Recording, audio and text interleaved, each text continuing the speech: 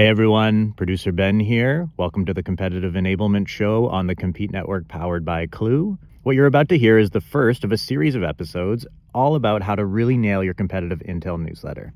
And uncoincidentally, we just released a new resource on that very topic.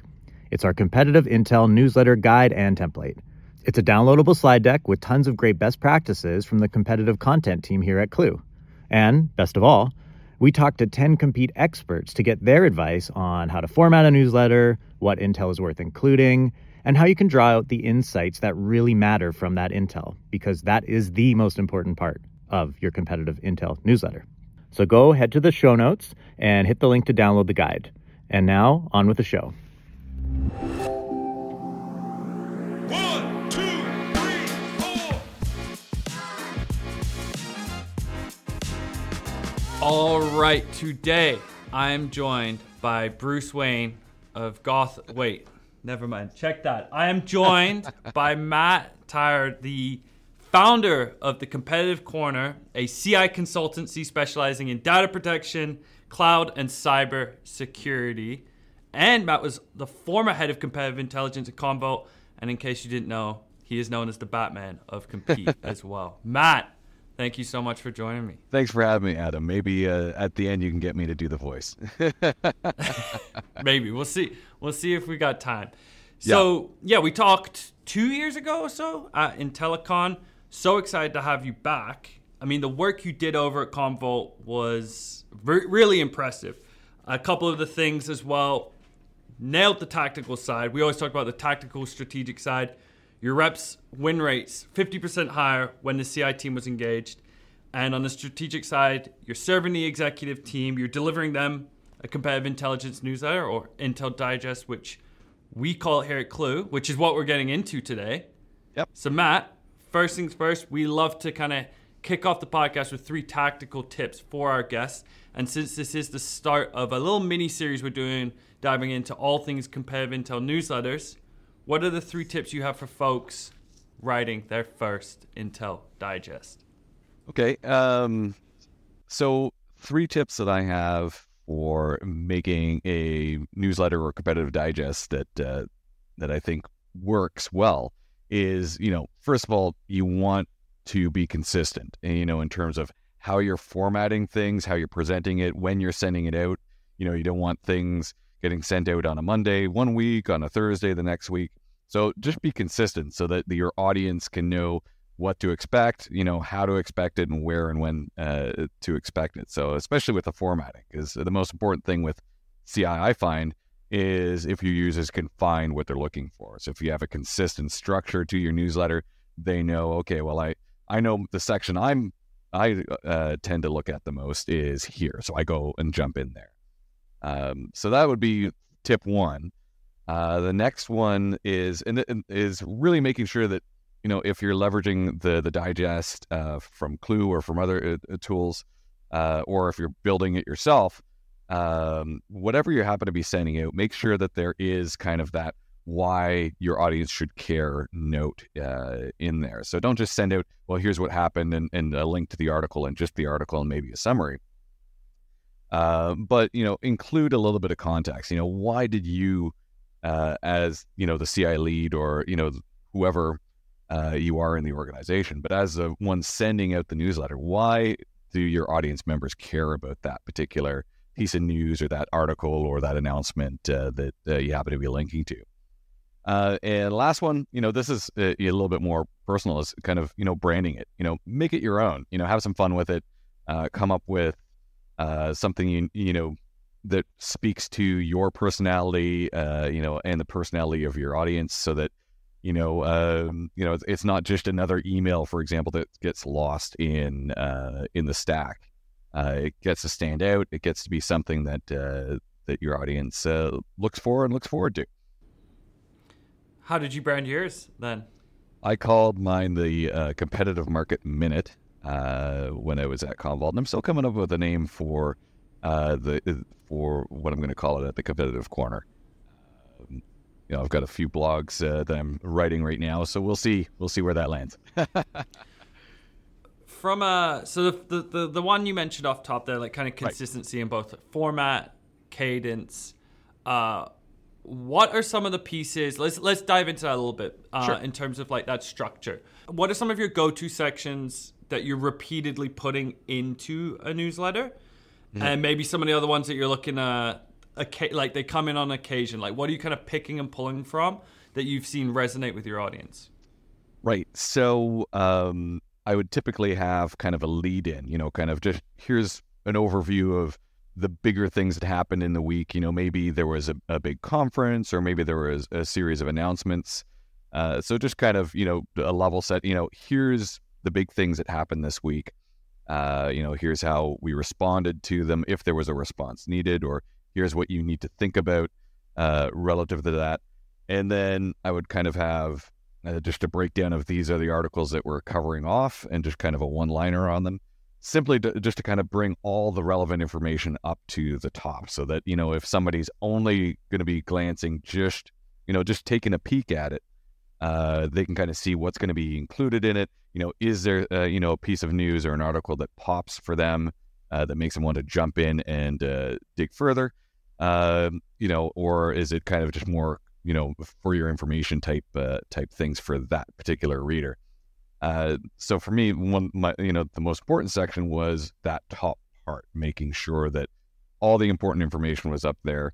Because to be frank, sometimes people are only reading that first little bit, and then figure out, oh, okay, there's more in here that I actually do care about. Further down, I would have the more verbose section, where I would have each article linked, have a section around why this article was important, and a short summary of the article itself, so that you kind of, if you wanted to kind of expand the information a little bit, you could see, okay, well, this happened, here's why I care, here's what we're doing about it, or here's what I can say about it if it was something, positioning wise, or something that would come up in conversation. And then, a link to the original emails, kind of to source it there, so that, if you did want to dive even further in, you had the original article you could go and reference. So kind of a tiering in terms of the level of depth and information you're getting, so that, if you wanted to learn all you could about that particular topic, you could dive in and learn more. So that was kind of the formatting side of things. So so just to close out, the sections would be kind of that nice overview section, and then the more verbose breakdown on the individual articles. It's fun talking to folks about this, because there is a lot of like copywriting elements that myself and on a content side is like, well, you mentioned like, don't bury the lead. You're not teasing people all the way through. Like, get to the meaty stuff right away.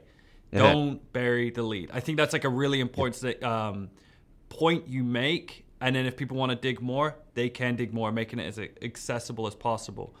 Do you remember during your time building these digests, do you remember one in particular that was extremely popular, or maybe a recurring section that you were like, oh yeah, this is something that is of most value to my audience to include on a regular basis? Well, that was kind of really where landing on the why we care part, on the main articles, in the more verbose part. And also it helped me kind of tune that opening overview as well, was don't just state the facts. And I think this may have been on one of your other podcasts. Don't just give bullets or facts, tell the story. Why is this relevant? What happened? Why do I care? And so where there would be what I'd call, trigger events, where like maybe it was a major announcement or an acquisition or something like that. Those are the times where we tended to see the follow-up, where I would get, engagement coming back in, where, maybe an executive or a sales leader would reach back and be like, okay, can you tell me a little bit more about what happened? Or, what, we need to just have a bit more of a brief on this, because sometimes it would lead to much deeper dives or follow-up meetings and stuff like that, depending on the nature of it. So that's where kind of understanding what your audience needs to hear and being able to, like you said, provide that front and center, so that it can very quickly jump in. Is this relevant to me? Do I need to know more? And if so, how do I find that additional information? So one of the things you've mentioned there is kind of knowing your audience and what they need to know. When we were talking offline, specifically, I think there are folks that deliver org-wide newsletters and updates. And then there are also pieces where you're building a digest for a specific audience. What a rep needs to know is different to what your CEO needs to know or your product team. So with that said, you actually built a exec-specific newsletter too. So I'd love to know sort of some of the differences between what an org-wide newsletter would look like and what you're building that's specific for executives. So it tended to be a little bit more curated even further. In my broader newsletters, I would provide, a lot more kind of, hey, this is neat to know, this is interesting, maybe some, relevant adjacent news kind of thing. It's like, this isn't directly involved in anything that we do, but hey, it was really, really cool. Like, here's a new article on, this new technology coming out if you're interested.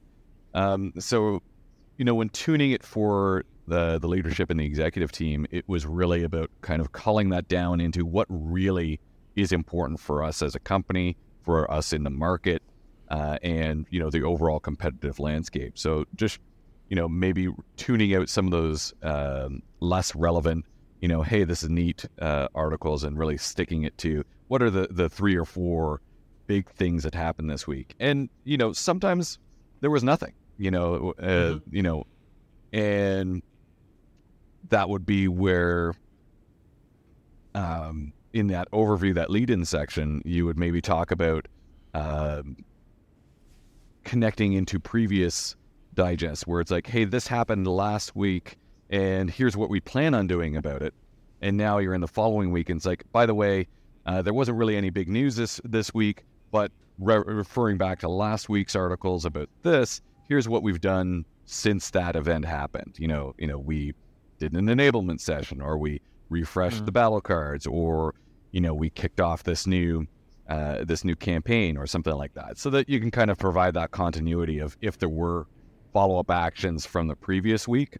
You can, if there's nothing to talk about, you can, very briefly just, here are some of the things, and maybe lead into upcoming events too. It's like, nothing happened this week. However, everybody's having their big conferences next week, so we expect to see these announcements, or we expect to hear about this release or something like that. So, you still keep with the cadence in terms of, even if there was no news, but you would just kind of really shrink it down to, this is what's coming up, or this is how we followed up on those previous things. Yeah, I like the idea. Even if there's not anything new, keeping the cadence. You need the consistency. You need to. That's part of developing a brand too. Is to be the thing that shows up in the inbox at this time with this kind of branding. Like that is. I think it gets overlooked oftentimes. And even if there isn't anything that's earth shattering, there's still a lot of value that the stuff you're working on. Things that could be coming up, recapping things that happened and what has changed since, or what we've done in response. There's always meat on the bone that you can dig more into. One thing that stood out to me as you were talking there about execs is you're being even more diligent with cutting the fluff, for lack of a better word. Really dialed into like what matters most to them and what matters most to the business. Without getting into specifics, what kind of pieces would be the most important in that in something that's just for the executives? Like, are you talking specific deals, like maybe some big accounts that are in progress or that were won or lost? Are you talking M&A? Are you talking like industry events? Like, what are the things that execs, in your opinion, execs need to know about in a competitive intel newsletter? So they like to know if there's been any major executive changes in the market. So maybe, competitor A has a new CRO, or maybe, this VP of product lead left that company and he's gone somewhere else. So, Why do they want to know that? Well, understanding, a company's direction and strategy, can very often be tied into, well, who's running the ship. And so understanding, maybe that one individual wasn't important, but if that's the third or fourth, leader that's left or been transitioned from that company, maybe it signifies there's something else going on. Maybe, there's a changing of the guard, or maybe there's a changing of direction, or maybe there's trouble inside. So it kind of opens the door for further analysis in terms of, that event, and then the larger events as well. And that, again, is something that you can link to in your overview section. It's like, so-and-so left this company. They're the third leader to leave in the past 2 quarters. We think this, so... So that's always one. Obviously, any kind of M&A activity is always important to understand. Knowing about any announcements like earnings announcements. We typically wouldn't dive into the details there, as there were other individuals who would do the deep dives on the finances. But at least knowing, hey, their earnings release is coming next week, or they're releasing a major product today, or even big partnerships. So it's kind of the big ticket, things where it's like, do we need to react? Do we not need to react? Type of things. Just so that last thing that they want is to step into a conversation and they don't know that this big thing happened. So it's really working on that, making sure that they have that level of awareness. So my follow-up to that then is, when there's big ticket items, you're not going to be able to dive into the nuances of a new acquisition within the confines of a newsletter, right?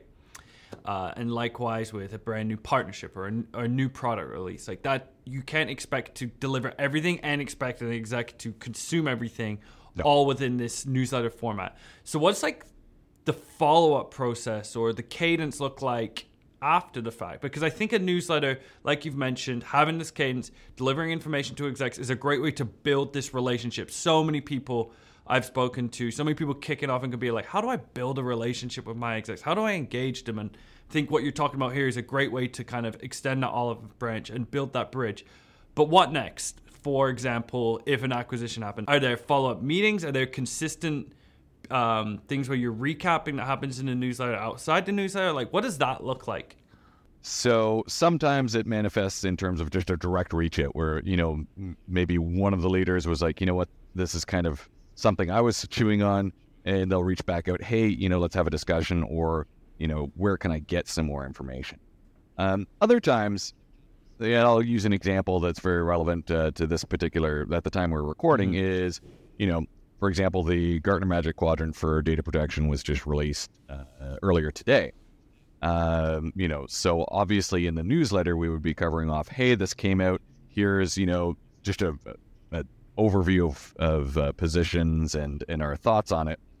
But typically for stuff like that, like one of those really big things like an acquisition or a new product launch or, a big analyst report like this, I would have kind of supplementary content as well, where, maybe I would do an in-depth blog, or, maybe a sales guide was required to kind of coincide with that. So that's where you can provide links in your content, in your newsletter to, if you want to learn more, go here and we've got a deep dive blog on this. Or, here's the latest sales guide for this particular use case, that takes that into account. So you're right. I mean, the newsletter, you can't go deep dive into everything. It's meant to be succinct, quick hits, and engage. So that's where you can, if you do have some complementary stuff that you can wrap around it, you can direct your audience to those. Maybe you don't have them ready yet, because maybe it's something that just happened and you take some additional research. But you can still provide insights and just say, stay tuned, we're going to publish this later this week, and then you can send a link out later so you can kind of keep that rolling thunder, if you will, of engagement. And, you can link again to it in the subsequent newsletter too. It's like, remember last week we talked about this. In case you missed it, this was published, on our internal web or, whatever structure you have for sharing that kind of information. So I'm going to do a little to wrap up here, because there's so much that you've covered within this digest. I want to pull this thread a little bit about partnering and engaging with execs, but beyond just the digest. Do you have any examples or tips for people listening right now that are looking to build a partnership with revenue leadership specifically? What are some of the ways you did that in your career? And what are some of the things they should be thinking about doing to build this partnership with revenue leadership? Because I think that if you don't have that, you're already fighting a losing battle and compete, especially in today's market. So I'll kind of split it up. So on the one hand, for revenue leadership, I'm going to put like sales leaders, VPs, regional directors and stuff like that. So they tend to be a little bit more on the tactical side, where it's like, how does this help me win deals? And that's where, you can focus specifically on, this happened, this is the impact, this is how it could affect deals. So maybe it's a new feature from a competitor. It's like, so just so you know, they're going to be able to talk about this now. And here's how we respond, and then they can disseminate that down to it.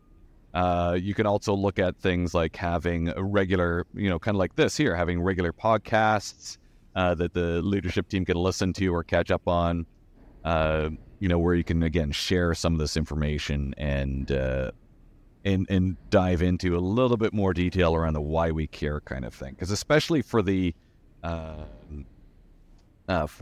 sales leaders, the revenue leaders, they want to know, how does this affect deals in flight, deals in the pipeline, and our overall go-to-market? Does this change how we tell our story, or how our competitors can tell their story? And so that's where that kind of, again, it's kind of in the tweaking of how you're delivering that message or how you're telling that story to that group versus, maybe some of the more technical salespeople or the marketing team. So you really have to look at, how does this affect that win rate, that bottom line, from a revenue perspective? And sometimes it's the same, across those audiences, but you kind of have to keep that in mind. Is like, does this change them winning a deal? Interesting. I know it's tired to use a sports cliche, but it's like, in some ways, like when you say, is this change entirely the story we tell, the story the competitor tells? It's like, we playing on a completely different field now. Or are they throwing a curveball? Are they throwing a slider? Are they throwing something? But we're still like in our active deal right now. This is just something we're going to have to handle. Or are we playing an entirely different sport now? Right. I think that's a really important thing and a huge value add that folks in Compete can provide for revenue leadership, reps in the field, everyone that's focused and squeezing every dollar they can out of their pipeline today. And something else that you can do is, this is part of that partnership, as you're building that relationship with those sales leaders, you'll find that they've got their own communications forums as well. Maybe a weekly leadership call, or those regular QBR type meetings. This is where you can jump in and engage and provide that kind of real-time update. It's like, hey, by the way, this happens. Here's how it affects you guys. Here's how it affects your deals. So again, looking at, the newsletter is one channel for communicating, but as you're building those relationships, you can start to develop those other channels and really get seats at the table to share and enable and communicate with those stakeholders. Matt, thank you so much for joining us. Where can folks connect with you, learn more about the consultancy you're working on too? So you can go to competitivecorner.ca and learn all about our services that we provide, and reach out, engage. You can also hit me up on Twitter always, or X, I guess, as we call it, at Matt's Style and Hat. So MATTSSTYLIN hat, and that was a real mouthful. So maybe we can put it in the side thing there. But main website, competitivecorner.ca. Awesome. Folks, reach out to Matt. Tell him how much you love the episode, all the tips you're going to use in your upcoming newsletter. And thank you so much. It's been too long. We'll have to get you back on again soon. Thank you, Matt. No problem, madam. We'll catch everyone next week.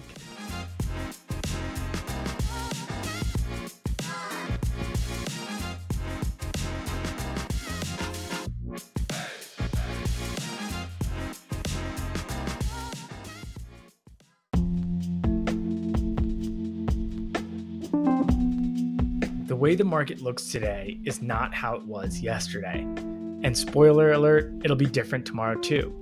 Hi, I'm Devin O'Rourke, founder and managing partner at Fluvio and the host of the Embracing Erosion podcast. On my show, we talk to product marketers, founders, investors, and go-to-market leaders to shine a light on what it takes to tackle difficult go-to-market challenges. How do you make decisions with speed and effectiveness? What makes for a great leader? And what are the most common go-to-market mistakes and how can you avoid them? Embracing erosion means embracing change, and you'll hear from some of the best in the business who know firsthand why embracing erosion is key to success. Join me, Devin O'Rourke, on the Embracing Erosion podcast, powered by the Compete Network.